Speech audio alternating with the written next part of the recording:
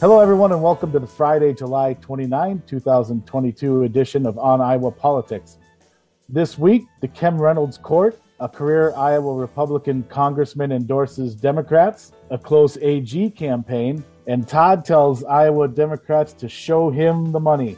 We've never done audio clip inserts here. I'll leave it up to our producer whether he wants to insert that Jerry Maguire clip right there. Otherwise, just imagine it, podcast listeners. You know what I'm talking about. Hello, everyone. I'm Aaron Murphy, the Des Moines Bureau Chief for the Gazette in Cedar Rapids. With me today are Gazette Deputy Bureau Chief Tom Barton. Good morning, Tom. Good morning, Aaron. Sarah Watson of the Quad City Times. Good morning, Sarah. Good morning and happy pre-Bix Day. Tomorrow is the Big 7 in Davenport, and everybody is getting excited for that homecoming. Big day, big annual day in the Quad Cities this weekend. Jared McNett of the Sioux City Journal is here. Good morning, Jared. Good morning, Aaron. You know, I get up every morning and I go to podcast each day. Fantastic. And finally, Gazette opinion editor Todd Dorman. Good morning, Todd. Good morning. All right. First up this week, Iowa got its newest Iowa Supreme Court justice when Governor Kim Reynolds appointed David May, who has been serving as a state appeals court judge since 2019. Once May officially takes his seat on the court, 5 of the 7 justices will have been appointed by Reynolds, and all of the justices will have been appointed by Republicans. Jared, let me start with you. This seems significant given some of the decisions that the Iowa Supreme Court has been asked to make recently and the kinds of decisions that it will be asked to make again here in the near future, especially on abortion. Has the Iowa Supreme Court, despite what was designed to be a nonpartisan system, become a little more like the U.S. Supreme Court, where judicial appointments are essentially political appointments? Yeah, so I got curious about this on a couple of different levels of government, and I started looking first at some data on the Supreme Court level. And in 2015, there was this research to look into how often Supreme Court justices went with the party of the person who appointed them. And what they found is that from 1937 through 2014, all but one of the justices examined voted at least a majority of the times with the appointing president. And the mean there was like 65% of the time. Now, you know, you can say that's just one study and that's looking at national trends. That's not state level. Why do we care? But, you know, that's not an insignificant partisan lean that's presented there. And I'm not aware of any Iowa level look into this, but I can't really imagine a world where Iowa is somehow immune from a partisan lean like that, especially when you consider that, you know, Iowa is a state now that's really started to tilt in one direction. And, you know, this is a state with not too distant memories of judicial recalls happening, which are a means of disciplining on some level. So if you really would like to keep offering your well-reasoned legal arguments, you know, maybe you start making more of an effort to go along with and get along with the folks who brought you to the dance. And if someone in a position that is highly partisan, like the governor of a state or the president, picks you, they didn't likely do that just because you're a law maestro. You know, part of their calculus is also that they think that you see the world the way they see the world oftentimes, and they also are making that choice in part because they believe you'll make rulings that make their agenda easier. And I know all of this is speculative on my part on some level, but it's also human nature. Usually, if you get an important job, you're going to want to keep that job, and you're going to want to do what it takes to keep that job. Yeah, and look, this isn't intangible. We have a very recent ruling here by this Iowa Supreme Court that overturned a previous ruling of all of 4 years ago on abortion here. So, I mean, this isn't a discussion in a vacuum here either. So your points are well taken, Jared. And it's interesting to me because, you know, having following the legislature and some of the little tweaks, Iowa's system was of selecting judges was built to remove politics as much as possible by having the nominating commissions. The governor doesn't just get to pick a candidate from, you know, the whole universe of Iowa judges. She gets a list of finalists sent to her by this nominating commission. But, you know, the facts are that the state legislature under its current Republican majority, has made it easier for the governor to get, like-minded people onto those commissions and in majorities on those commissions and in places of leadership on those commissions. So when those finalists are presented to the governor, those finalists are all, have been through a process that is, has been led by a political majority. So even Iowa's system is not immune, especially as it's recently been tweaked. All right, moving on this week. We shift now to the campaign trail again, where every good Iowa political reporter belongs, where a former congressman is switching parties to make some endorsements. Very interesting story this week out of the Quad Cities. Jim Leach, who represented Eastern Iowa in the U.S. House as a Republican for 30 years, said this week that he is endorsing Democrat Christina Bohannon in what is essentially the district that Leach used to represent. Now, redistricting over the years shuffles that around a little bit, but essentially the similar district. Leach said he also plans to support Democrat Mike Franken in Iowa's U.S. Senate campaign against longtime Republican incumbent Chuck Grassley. Sarah, you had this story first this week. Tell us why former Republican Congressman Leach said he is now endorsing Democrats. Yeah, so Jim Leach, in my conversation with him, he's been critical for the last several years of the rise of Trumpism in the Republican Party, and even during his time in Congress, he was fairly moderate Republican and has endorsed a few Democrats for president, including Barack Obama and Joe Biden. Once Republican Bill Weld dropped out of the 2020 presidential race, but this is really the first time that he's come out publicly in support of Democrats for Congress. He didn't make an endorsement last year when Rita Hart and Marionette Miller Meeks were running against each other, and so he's really been critical. His when I talked with him, his main shtick was the rise of Trumpism in the Republican Party. He especially in the wake of the January 6th insurrection, really said he felt like the National Republican Party was letting the country down. And, although several are Iowa Republican representatives publicly have decried that violence, they've also been accepted endorsements from Donald Trump. And in the case of Chuck Grassley, Marionette Miller Meeks was notably not endorsed by Donald Trump, but she has said she's a pro-Trump candidate. And so really it seems like the former representative is criticizing this pro-Trumpism shift in the Republican Party.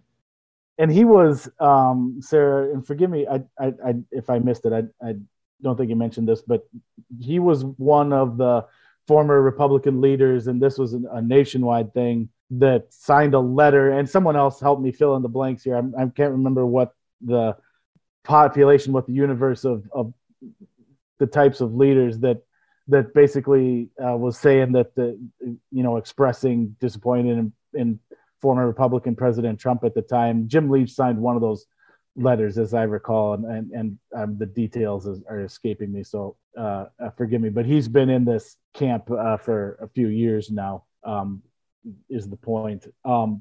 Sarah, so here's the question. This is an endorsement. So the question is, does this help, and I'll ask about your race, does this help Christina Bohannon in her campaign against Marionette Miller Meeks, in your best view?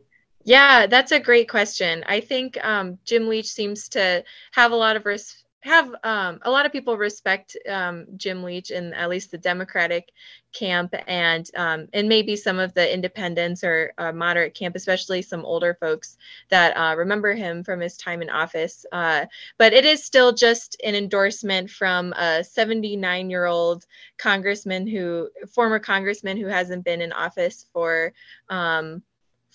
10, 15 years, if I'm adding correctly. And so, we know that endorsements aren't everything, but it is And he worked with Christina Bohannon at the University of Iowa. He was a visiting professor, and she's a College of Law professor. So, it might sway a few people, but I think, as we've seen, endorsements aren't everything in a race. Yeah.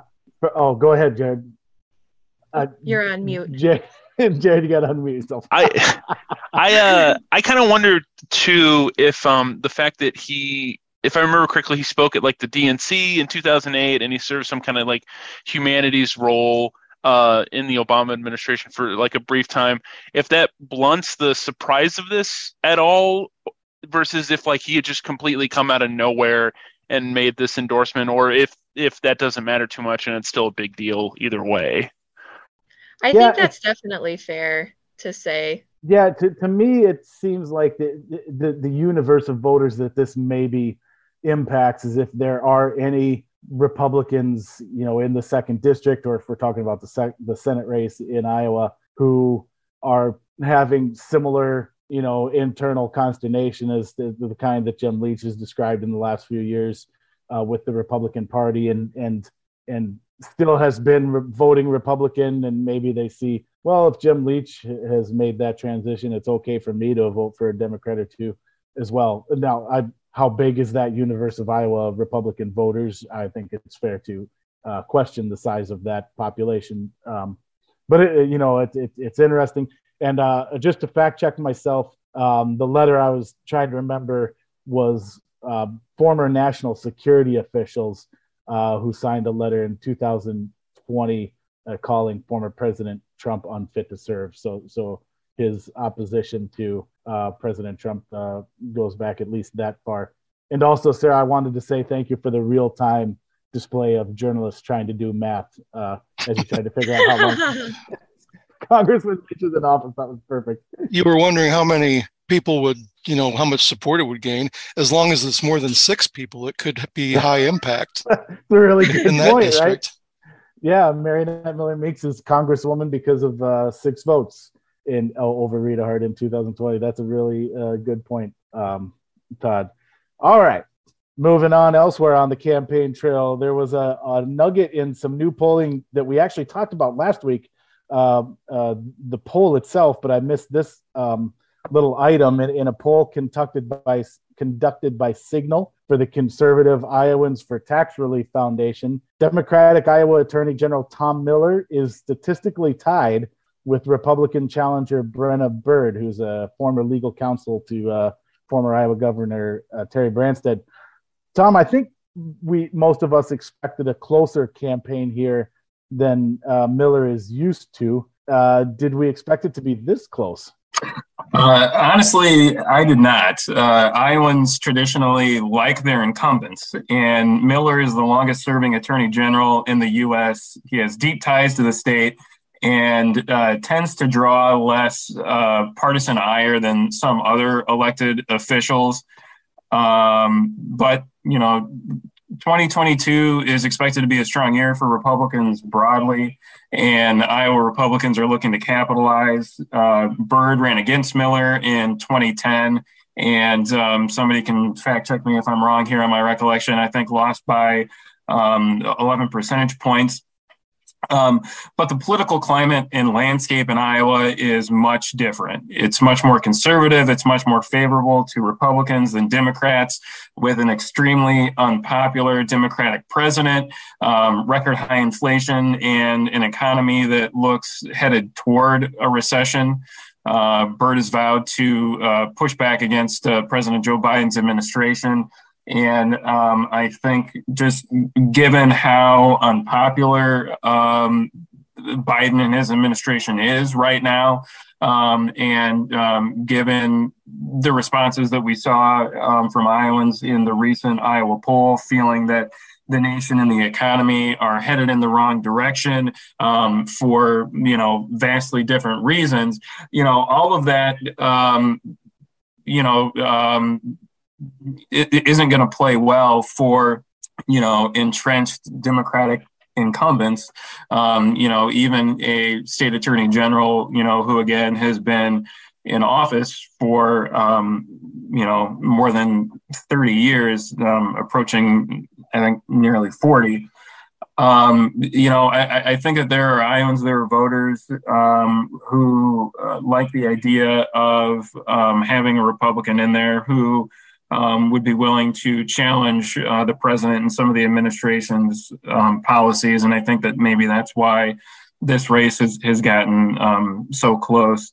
And fundraising too, I believe. Aaron, you can correct me if I'm wrong. You did the last story looking at the fundraising numbers. But it looks like Tom Miller, didn't really raise a lot of money, and Brenna Bird being very competitive in that respect as well. Yeah, that's right. And he especially got off to a slow start. His most recent period, things picked up a little bit. I assume maybe recognizing the challenge in front of him, and he's kind of closed that gap to where I think, if I remember right, overall in the cycle, the numbers have evened out a little bit, but Brenna Bird definitely got off to a very strong start and started out ahead of Tom Miller in fundraising. And you said it, Tom.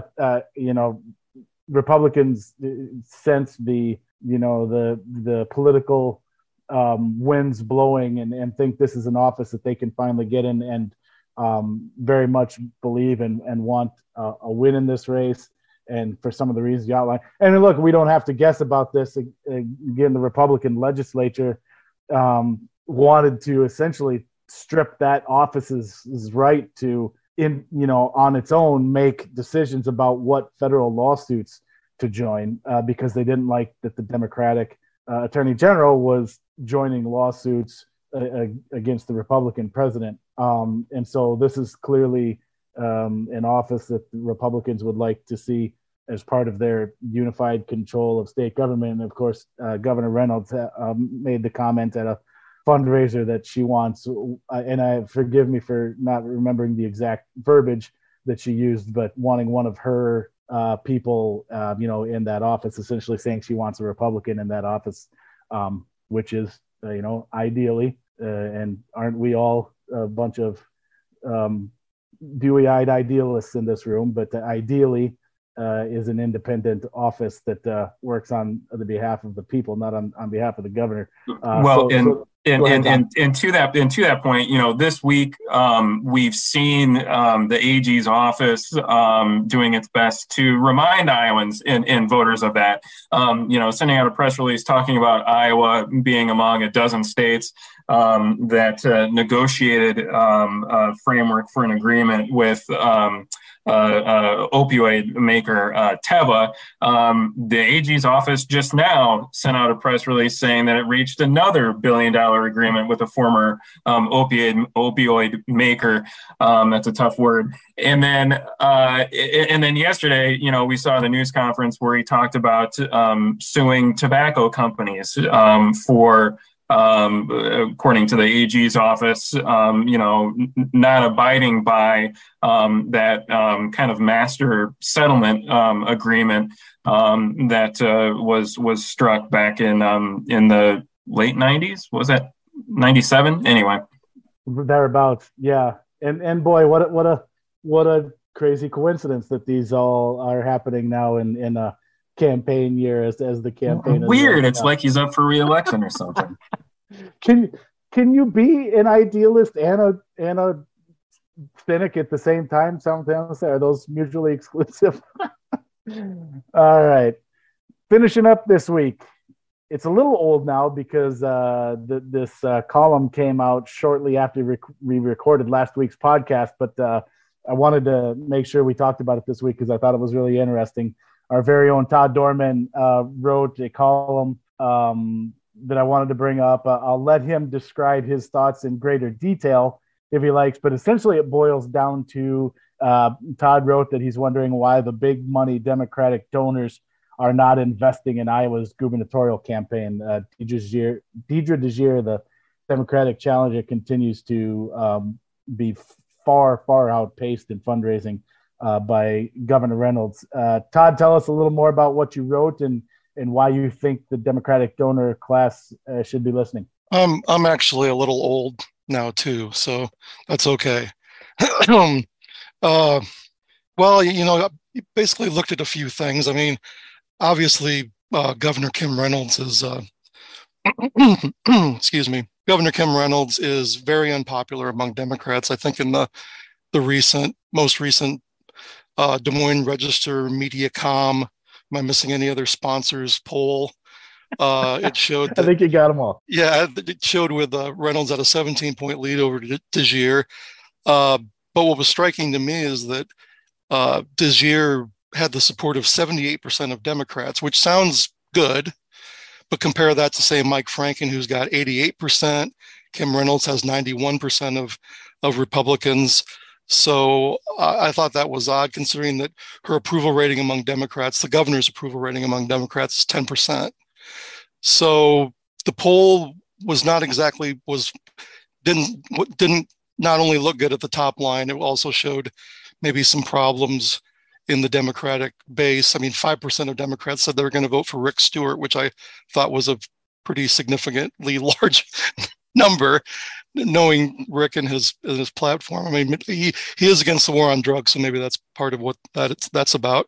And then you looked at the fundraising, and of course, the governor has $5.2 million in the bank, raised like almost $370,000 between May and July.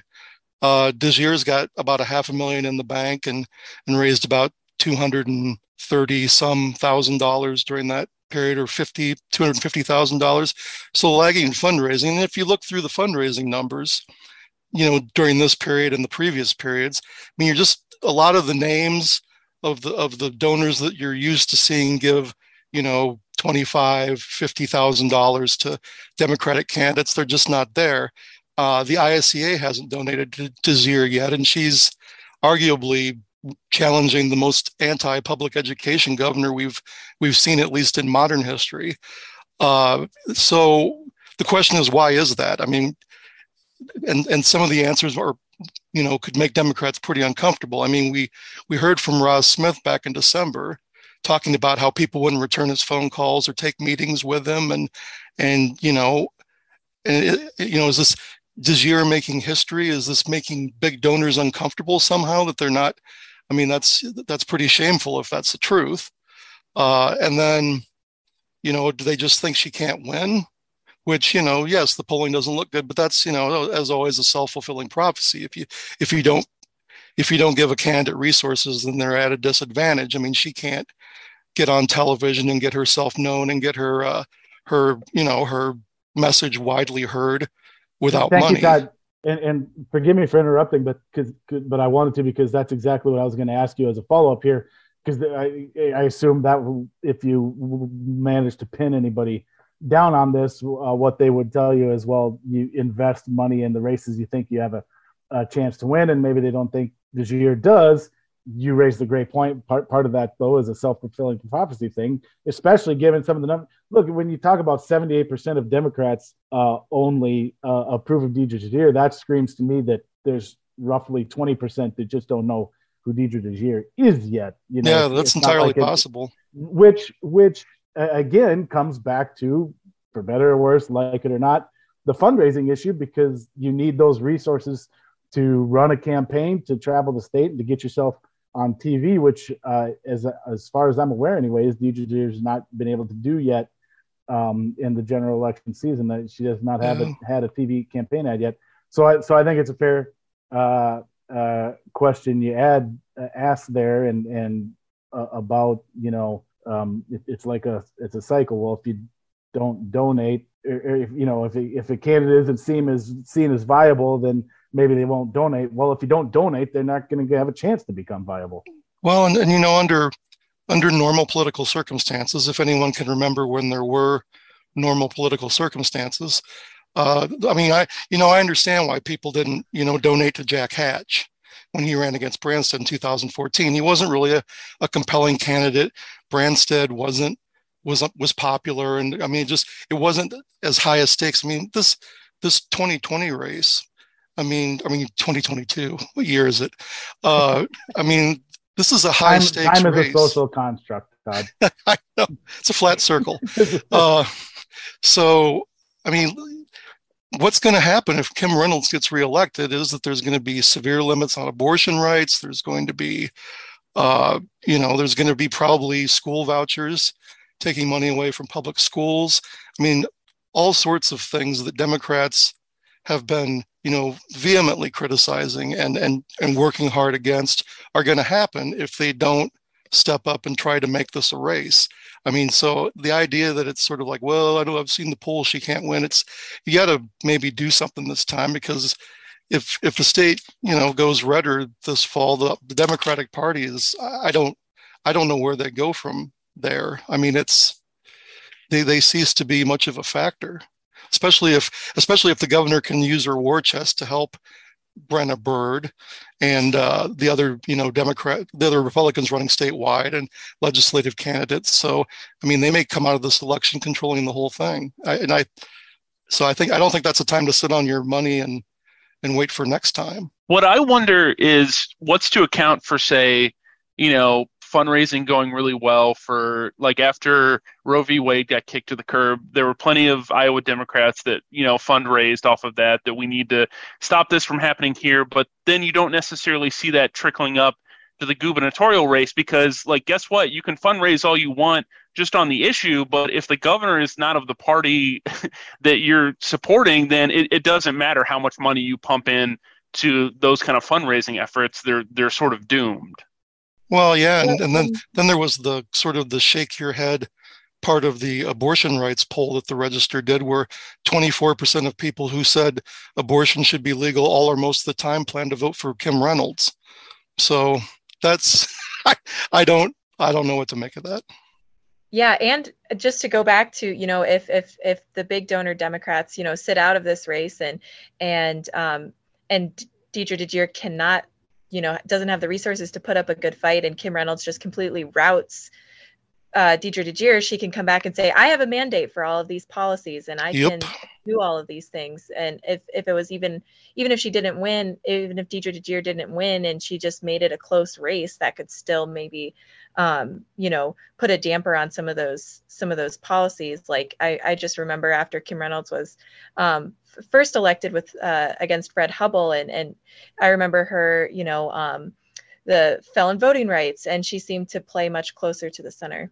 Yeah, it and the whole, to me, and I've been saying this in the past, that the defeatist sort of attitude among Iowa Democrats right now in this race, and I don't know if I'm missing something. Aaron.Murphy@thegazette.com, to all you Flax and whoever's out there who knows the answer to this question that I'm completely missing. This is a governor that won by all of 2.8 percentage points 4 years ago. This isn't Terry Branstad running for re-election after he just wiped out 98 out of 99 counties. Won by less than 3% 4 years ago, and in that meantime has had myriad issues on which you can, at the very least make an argument about. Obviously, any issue, people are going to fall in their political silos, but there's any number of issues that we could list off that could resonate with persuadable voters and have a discussion and a debate and raise questions about Governor Reynolds' record. So the idea that she was untouchable coming into this race just has confounded me from the start. Do not, to anybody who's starting an email, send me that 17% margin in the Iowa poll, because that's, again, as we've discussed, when you've got a challenger who hasn't been able to present themselves and make their case yet, of course you're going to have that. She's basically running against no one, or as a certain Gazette Des Moines bureau reporter wrote recently, she's basically running against Joe Biden right now. So it just, I don't get it. I'd love to hear the explanation to that. And if you see her campaign, I mean, if you talk to her and watch her out on the trail, she's a stronger candidate than Fred Hubbell was. I mean, you're talking about. Nothing against Fred, but she just has a more compelling message. And I think that's fair. I think she's a better communicator at the very least. But he had a huge pile of money, which that helped, obviously. Too much money, though, because they called him Sir Fred. It's a fine line. Here we are now. Now we're criticizing a candidate for having too much money. There's just no pleasing us, Todd. There are rich people that Republicans don't like. That was a revelation during that campaign. All right. Well, we've got many more On Iowa Politics podcasts to figure this all out. And as this campaign goes on, for now, that's it for this edition. We hope you enjoyed it. If you do, tell your friends and make sure to subscribe to us on any number of streaming audio services, including iTunes, Spotify, and Amazon. If you have any suggestions for topics to discuss, or you just want to reach out, or if you have an explanation for all this, you can reach out to us at podcasts@thegazette.com. And now that you listen to the On Iowa Politics podcast, make sure you're also subscribed to the On Iowa Politics newsletter, where every morning in your inbox, you'll get all the latest politics and government coverage from our team. You can subscribe to that On Iowa Politics newsletter at thegazette.com. And don't forget, finally, that the work of everyone you heard here today can be found on the pages and websites of the Quad City Times, Waterloo Cedar Falls Courier, Sioux City Journal, Mason City Globe Gazette, Muscatine Journal, Council Bluffs Daily Nonpareil, and the Cedar Rapids Gazette. McFisto will play us out this week. If you know an Iowa band or musician who should be featured on the podcast, please send us a sound file. For Tom, Sarah, Jared, Todd, and our producer, Stephen, I'm Aaron Murphy. Thanks for listening.